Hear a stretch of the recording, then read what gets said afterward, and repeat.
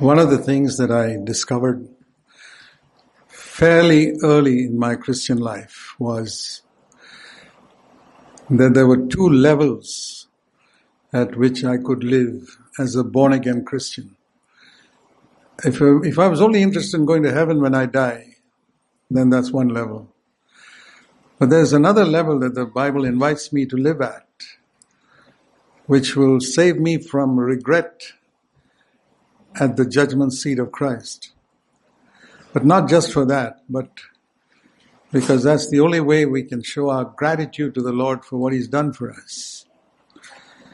So one is centered around, am I going to go to heaven when I die? And the other is centered around, am I going to please the Lord or not by the way I live? So in 1 Corinthians 6 and verse 12, we read about those two levels that every one of us can choose which of these two levels. Now, I'm not talking about going to heaven when you die. If your sins are forgiven and your conscience is clear, well, the Lord will receive you.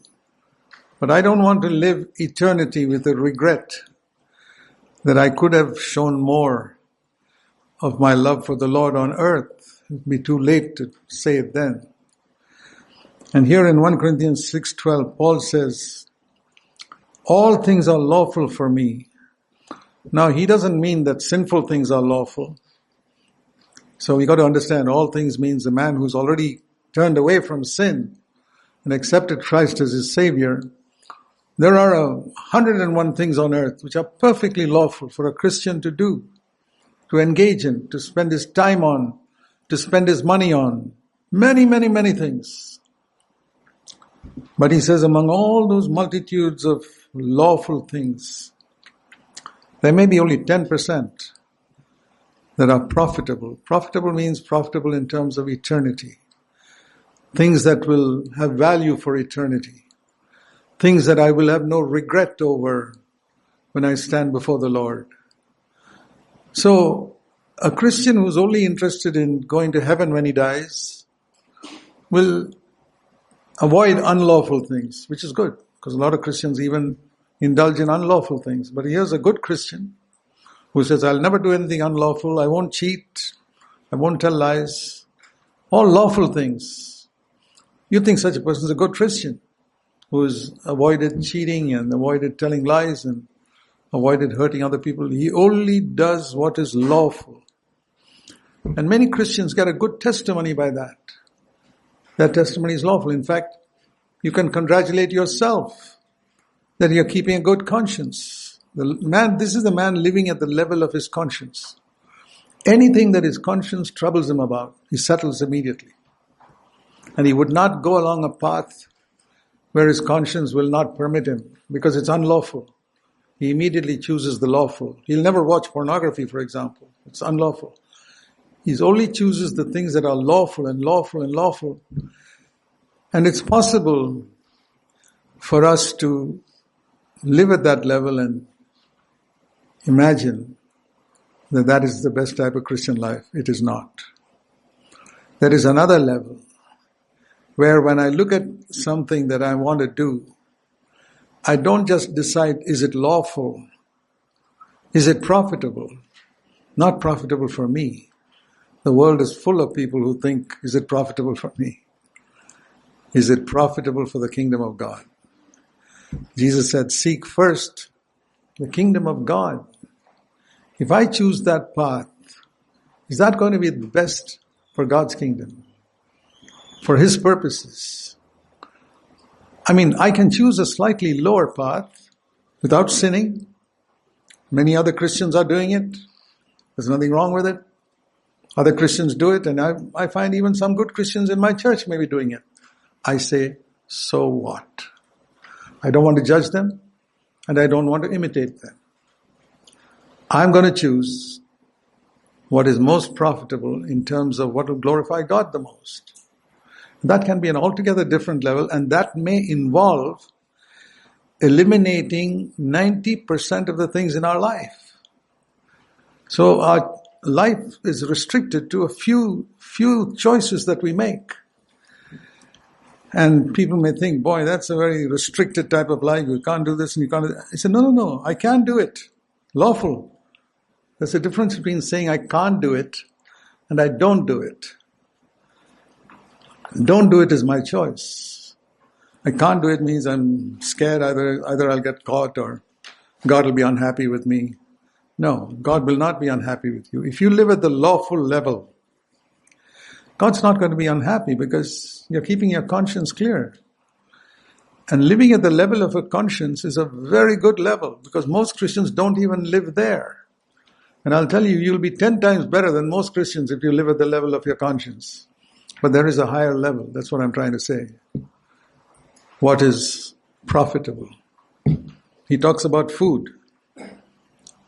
Stomach is for food and food is, God will do away with both of them. He just takes an example in verse 13. Okay, there are other examples, but since he's mentioned food, we can think of that.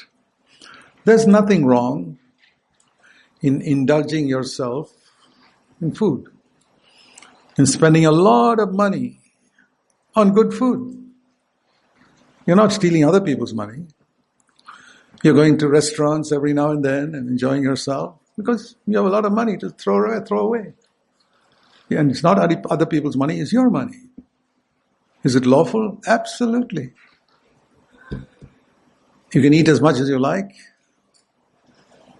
But then there are other Christians who read in the Bible that if you want to accomplish God's purposes, there may be times when you have to fast and pray. And there are Christians, believe it or not, who've never fasted once in their whole life.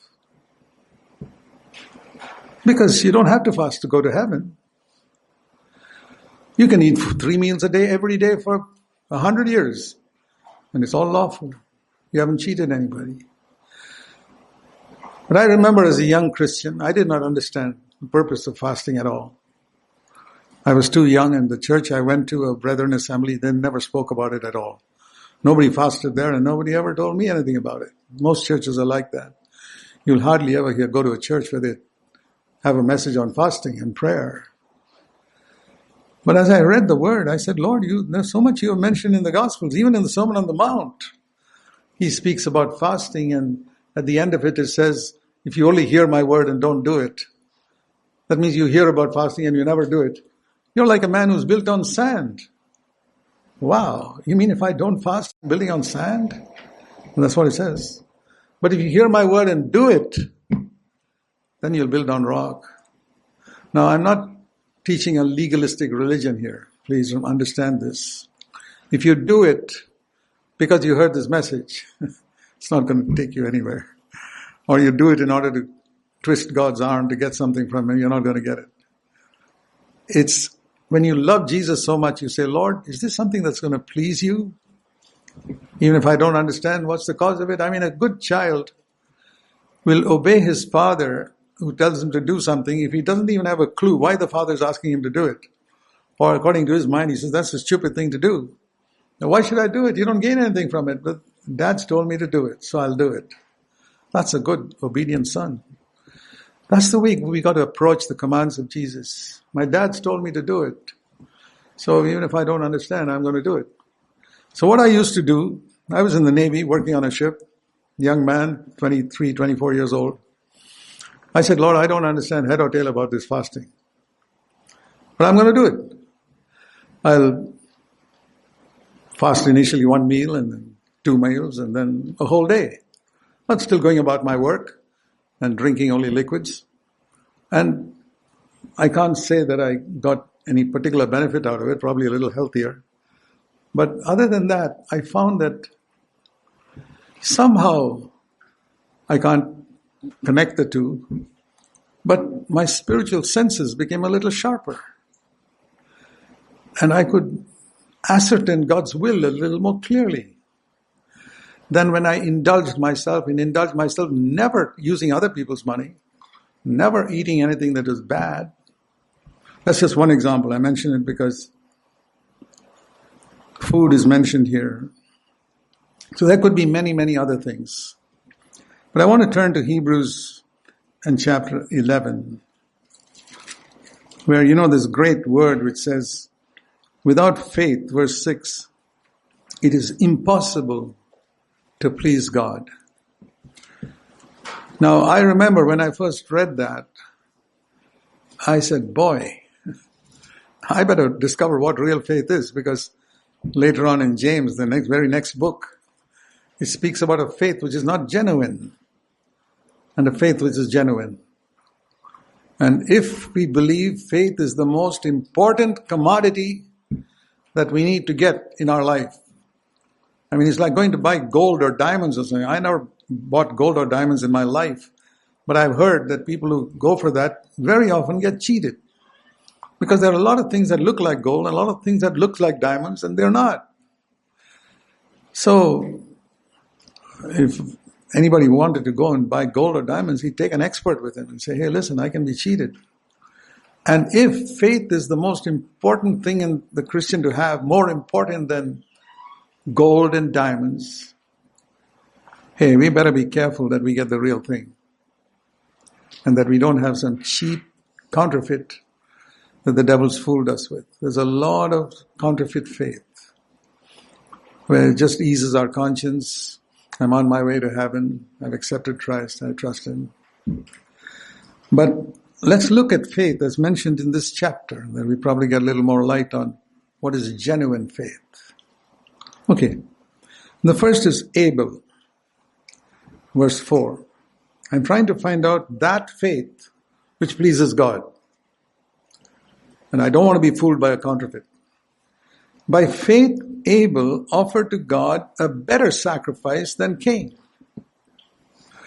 It's interesting that as soon as man is put out of the Garden of Eden, that is Genesis 3, please turn there. But remember this expression, Abel offered to God a better sacrifice than Cain and obtained a testimony from God that he was righteous. God testifying about his gifts. Not about him, about his gifts. And through faith, Abel is dead, but he still speaks. And I want to hear what he's speaking. What is Abel speaking to me today, even though he's dead? When I read a word like that, I say, what is Abel speaking to me now? Did you ever ask that question when you came to that verse? I'm just trying to encourage you. I'm not trying to condemn anybody. I'm just trying to encourage you to read the Bible a little more, with a little more alertness. You read that sentence and you say, what is Abel speaking to me when he's already dead? Well, all I need to do is turn back to Genesis in chapter 4 and find out what is Abel speaking to me when he's dead. Because it speaks about sacrifice, and it says he offered a better sacrifice than his brother Cain. So, as soon as man is turned out of the Garden of Eden, Genesis 3:24, God drove the man and his wife out of Eden. And then as soon as a child, they have two children. I'm sure they had many, many more. But Abel and Cain are mentioned here. And the very first thing we read of is they're making an offering to God. The very first thing mentioned after man was turned out of Eden is two people making an offering to God. And one of them God is delighted with, and the other God's not happy with at all. And that is quoted in Hebrews 11 as a mark of faith. Aha. So now I'm trying to find out what faith is. I'm trying to get an answer to the real faith. And we see here, if you read carefully, Abel brought from the firstlings of his flock, because he was a shepherd. He brought a lamb. Cain, we read in verse 3, was a tiller of the ground. He was a farmer, not a shepherd. So he brought the best, he brought something from his fields. Now, there are many Christians, and this is what I heard in my younger days, other preachers saying, Abel brought blood. He killed a lamb. That's why he was accepted. Cain did not bring blood, and therefore he was not accepted. God always wanted blood sacrifices. But as I grew older, and I got to study the scripture for myself, I discovered that there were lots of offerings in the book of Leviticus in which there was no blood, which God accepted, and on which the fire came too. There was no blood. If it was a sin offering, then it had to have blood. This is not a sin offering. They were just thanking God at the end of the year for their crop or their sheep. It was a thanksgiving offering. And in a thanksgiving offering, there was no need for blood. In the book of Leviticus, they had to bring whatever was in their profession. They would bring the best of that and say, "Thank you, Lord." I mean, in today's terms, if a man was a shopkeeper, from his profits he'd give to God. And he didn't have to bring blood. Cain was a farmer, so he brought the best of his grain, or he brought some grain. Abel was a shepherd, and that's why he brought a lamb. It had nothing to do with blood. But I discovered that only later. But see, that seemed to be an easy way out of that chapter, and I believe the devil's deceived people by that explanation. Because you get past that and go on to the next verse. But there's something there I have missed, which comes out in Genesis, that this guy, Abel, offered a better offering. And I missed that if I just say it was blood. So I looked at it a little more carefully, and I saw one big difference. You know, it's amazing when you read the Bible carefully, one word can make all the difference. That's what I saw. What did Cain bring? An offering. A-N. An offering. That means he went into the fields and just picked up whatever grain he could find and came and gave it to God. Whereas what did Abel bring? He went into his flock and brought the firstlings. The meaning of that is the very best. He looked around and said, not this one, not this one, not this one, not this one. Yeah, this one. And not this one. And if he brought 2 or 3 sheep, he looked around, took some time, and brought the best, which cost him something, whereas Cain just picked up something and gave it. And the Lord, verse 4, last part, had respect for Abel, because he brought something after careful selection to give God the best. So I see from that there are 2 types of Christians. There are Christians who seek to give God the best of their time, their life, their money, their energies, their study time and everything, the very best. And there are others who just give an offering. Oh, I have to read the Bible. Okay, let me open the Bible in the morning and read it. My 15 minutes is up. Okay, finished. That is Cain. An offering. Have you read your Bible today? Oh, yes, I have. And you can do that every day. And you can pat yourself on the back and say, yeah, I'm a person who reads the Bible every day. But you don't see much progress in your life. You don't see any closeness to God in your life. You don't see the anointing and power of God upon your life and your ministry. Not much fruit seems to come out of your life. We can't produce fruit.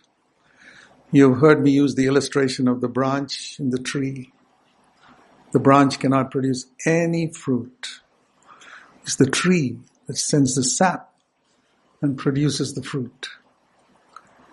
And God sends it to some and not to others. And here I see the secret. God sees, what is this man bringing to me? What is this woman bringing to me? Has it cost them something? Yeah, that's a very big test. You know, that's the beginning of the Old Testament. You go to the end of the Old Testament, Malachi chapter 1, you find the same things happening at the end of the Old Testament. With the people of Israel, after 1,000 years of reading the law of God, how do they end up? What do they offer to God? Just like Cain, that which cost them nothing. Same old story. Malachi chapter 1. The Lord says in verse 6, a son honors his father and a servant his master. Why don't you honor me? Why don't you show respect to me? Why do you despise my name? And they say, where have we despised your name? How have we defiled your altar? And the Lord says, I'll tell you how. Listen to me. Just like Cain. When you come to offer a sacrifice, verse 8, you bring that blind lamb, which is a bit of a nuisance for you in any case. It's a nuisance having a blind lamb or a blind cow. Okay, let me offer it to God. Even though there was a law of God that when you bring an offering, you must examine it thoroughly to see that there's no defect in it at all. But they forgot about that. And then you find another lame goat. This lame goat is a big nuisance to me. Let me offer it. I've got to give a sacrifice to God. Let me offer up this lame goat. Do you see the spirit of Cain here? An offering. They can say, I gave an offering to God. I spent my time reading the Bible. I did this. I gave my tithe or whatever it is to God. And then he says, supposing you were giving a present to your governor. The governor was the biggest person in that state. And you want to give him a gift. Would you go through your cattle and pick out the lame, blind, and say, oh, governor, here's a gift for you?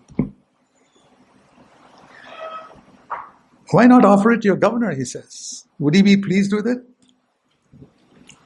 And the Lord is saying, you treat me with less respect than you have for an earthly authority. That's a good question for us to ask ourselves. If an earthly authority, let's say the governor of California would come here was sitting here, I think we'd all be very conscious throughout the service of the fact that he's sitting here. He's an unconverted man sitting here. And it's good to ask ourselves, I'm not condemning you, I ask myself this question. How many meetings I've gone through without being actually conscious that the Lord Jesus Christ, ruler of heaven and earth, is here. I sing, Thou art worthy, and I'm not thinking of Jesus here. I mean, if I were speaking to you and I'm looking somewhere else and talking to you, you'd feel insulted. Why isn't he concentrating on me when he talks to me? I believe many a time when we sing songs like Thou art worthy, we are not looking at Jesus. We are just enjoying the tune and shaking our head. And we know the tune so well, we don't have to concentrate on Jesus being here. We don't even know whether he's here. It's exactly like talking to someone, but we're looking somewhere else. It's the best way of insulting somebody. I'm not condemning you, my brothers and sisters. I've done it myself many times, and God convicted me. I'm speaking about what God spoke into my own heart. When you sing something, all to Jesus I surrender, and I'm looking somewhere else or enjoying the tune and swinging my hips, and Jesus is not here. Who am I talking to? Lord, I give my all to you. Take my life and let it be consecrated, Lord, to thee. And I'm not looking at the Lord. I'm not even aware that he's here. Think of that. Now, there are some songs our songs, which we sing to one another or sing general truths in Scripture. But there are some songs where we are singing directly to Jesus Christ. Those are the songs I'm thinking of. Out of all the songs we sing, the ones which we sing where I'm addressing the Lord. I want to ask you, are you looking at him or looking somewhere else when you're talking to him? That's what I mean by a careless attitude to worshiping God. I'm offering to God that which has cost me nothing. Just a good time. You might as well go for a sing-song session in some worldly music club and had a good time and come back. If I've not concentrated on the Lord, I have completely missed out. I have not worshipped. Who am I worshiping? Maybe I'm worshiping the songs and not Jesus. So when the Lord said this, he said, you know what he said? Verse 10, I wish there were some priests who would close the gates when somebody brought such a wretched, lame lamb or a blind goat. I wish somebody would shut the gates and say, no, God will not accept that offering. But those priests were compromisers. They were paid by the people like so many preachers today, so they can't afford to offend them. How can you offend somebody who's paying your salary? Those priests were paid a salary. They were working for a salary. Well, then you can't offend them, so you just accept that lame. Like he says, I wish there were priests who would shut the gates. I'm not pleased with you, verse 10. I will not accept this offering. And I wish there were more preachers who said that today. But the Lord says, listen to this is the best part of it. A day is coming, and this is the end of the Old Testament, remember? Christ was just going to come in about 200-300 years. From the east to the west, not in the small nation of Israel. You think you are the chosen people. Something's going to change now. A day is coming when from the east to the west, from every part of the earth, people are going to offer to me, like Abel, an offering that I can accept. An offering that is pure. By pure, that which cost us something.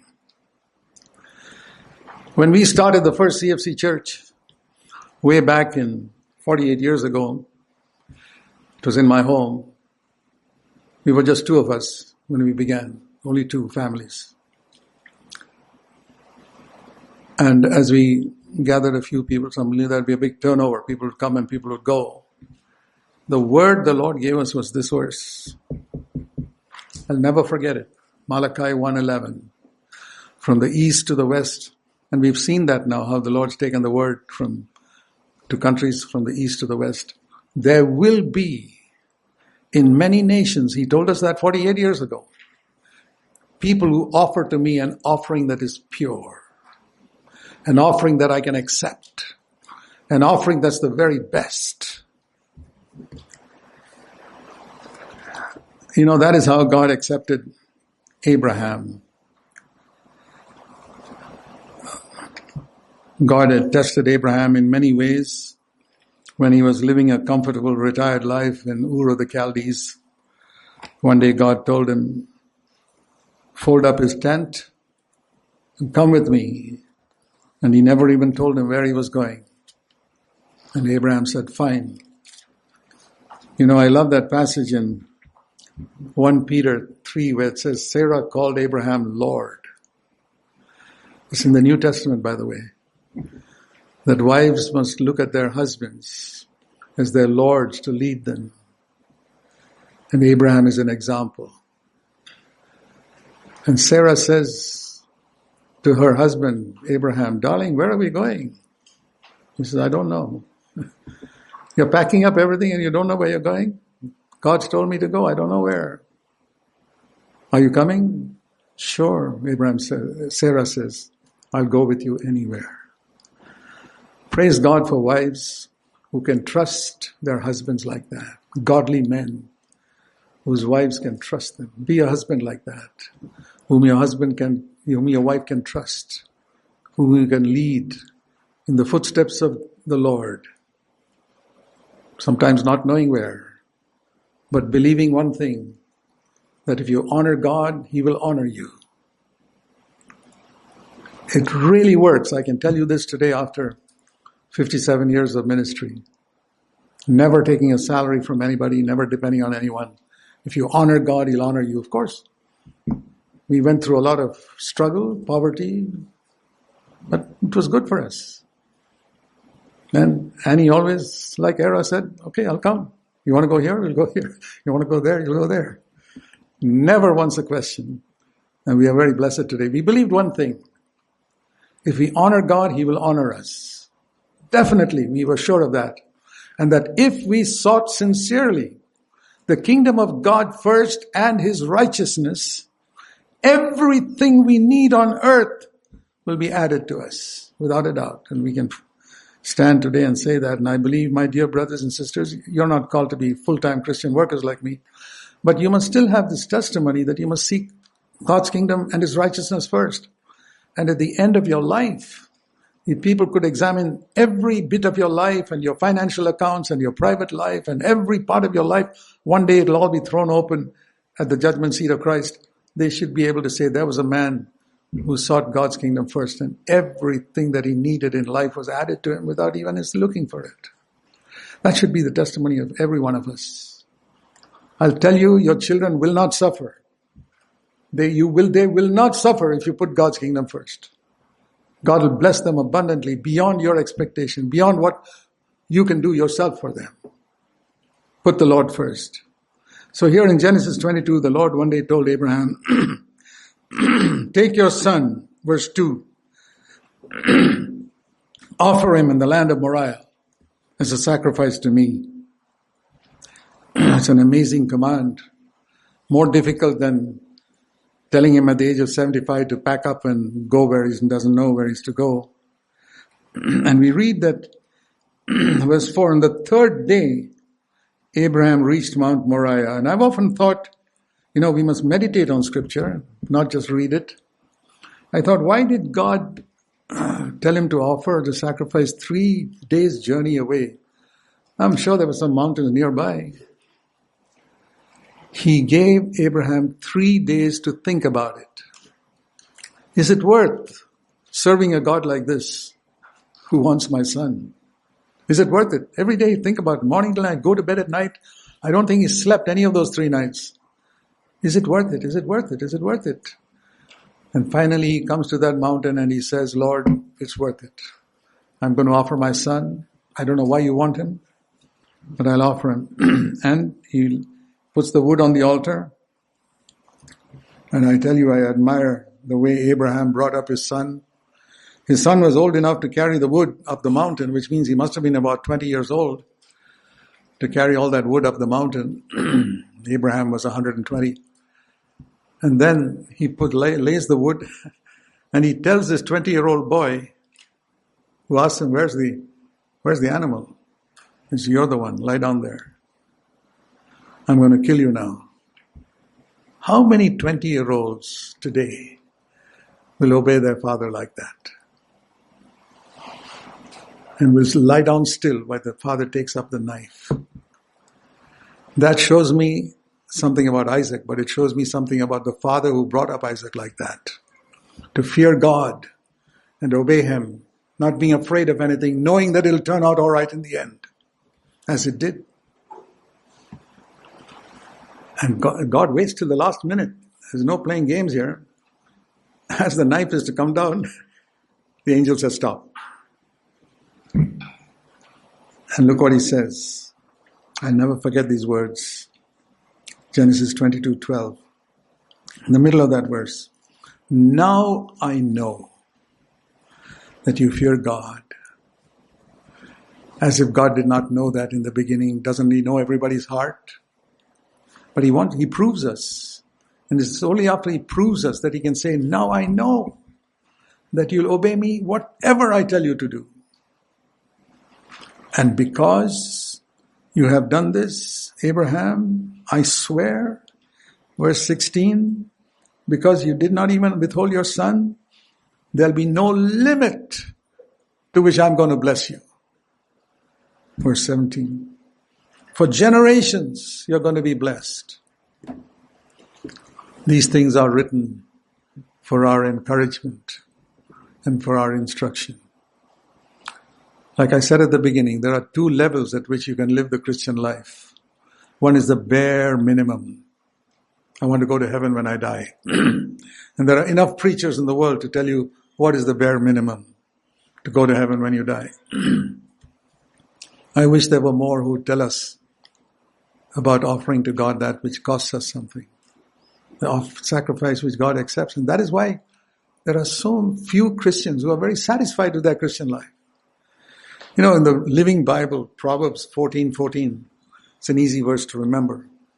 It says, the godly man's life is exciting. I want to ask you, my brothers, is your Christian life exciting? Many Christians will say, boy, my Christian life is a burden or is boring. How many Christians can honestly say, my Christian life is exciting? It really is. I can say that. And I'm not pretending. I've really found my walk with the Lord to be very exciting, more and more so as time goes on. And especially when you face situations where you don't know what the answer is. Wonderful. There's a storm. Jesus is asleep, or it looks as if he's asleep. What's going to happen? He's going to solve it somehow or the other. There's not a situation in life which he cannot solve. And I'll tell you this, after having been a Christian for 64 years, I've never, and I'm not exaggerating, I've never found a situation in my life for which there was no solution with God. There was always a solution. And if I sought him, he would show it to me. And he'd do it. It may be painful sometimes. Sometimes it hurt others. In fact, a lot of my preaching hurts other people, that they write all types of things against me on the internet. Sure. If you search my name on the internet, one of the first things you'll see is false teacher. Good. Well, I'm in the footsteps of Jesus there. He was the first person called a false teacher. But what are they saying? You read what is written, what are they upset about? They're upset about the high standard we preach. Don't live at the level of what is the bare minimum. Seek to please God, not just to go to heaven. All things are lawful. You want to live at that level? Or that which is profitable, that which will please God, that which is for God's highest. Yeah. Turn with me now to 2 Samuel, chapter 24. We read here about David. Towards the end of his life, he made a big blunder. He tried to count the people in the army. All his years, God had helped him in his battles. But somehow towards the end of his life, he wanted to find out, is my army strong enough to fight with the enemy? His confidence began to shift away from God, from faith in God, to faith in the number of his soldiers. And he told even his servant Joab, verse 4, tried to say, hey, why do you want to do that? Joab said, but his word prevailed against Joab's. Joab said to the king, verse 3, why do you want to count the people? Let the Lord add in number. Don't count them. But David said, no, we're going to count them. Okay, he went and counted, and as soon as he came back, God was so angry with him for depending on the strength of his army that verse 15, he sent a pestilence. Because God said, I've got to punish you. Tell me, what do you want? Verse 13, shall I send you 7 years of famine? Or 3 months of running away from your enemies? Or 3 days of pestilence? David said, very good word. Let me fall into the hand of the Lord. Verse 14, for his mercies are great, and not into the hands of men. It's a wonderful word to say, Lord, any day let me fall into your hands rather than into the hands of men. Because your mercies are great. Man is unmerciful. So let me fall into your hands. And so God punished him. And do you know how many people died? We read down here that verse 15, 70,000 men died as a punishment because David counted the strength of his army, depended on the strength of his army and not upon God. You read some of these things and you see how strict God is with people who don't trust him. 70,000 widows in Israel. Why? Because a man trusted in the strength of his army and not in God. So the Lord told David, you got to offer a sacrifice now to clear up all this. Go and erect an altar, verse 18, and offer an offering to me there. So he went to the place where God had told him, the threshing floor of Araunah the Jebusite. And when he went there, Araunah said, oh king, what do you want? He said, I want to make an offering here. I want to get your land from you. And he said, oh king, you're my king. Take everything free. Land, I'll give it to you as a gift. The wood, the cattle, everything. I take it all. I don't want any payment for it. You're my king. And listen to the words of David. If I buy it free from you, it'll cost me nothing if I offer it to God. I will, verse 24, 2 Samuel 24, verse 24. Please remember this verse all your life. It changed my life more than 60 years ago. 2 Samuel 24, 24. I will not offer to the Lord that which costs me nothing. In the middle of verse 24. Make that a motto in your life. I remember more than 60 years ago when God spoke that to me and said, you must never offer to me a sacrifice which has cost you nothing. And I said, Lord, please help me that all my life I will never offer to you that which has cost me nothing. He paid for it.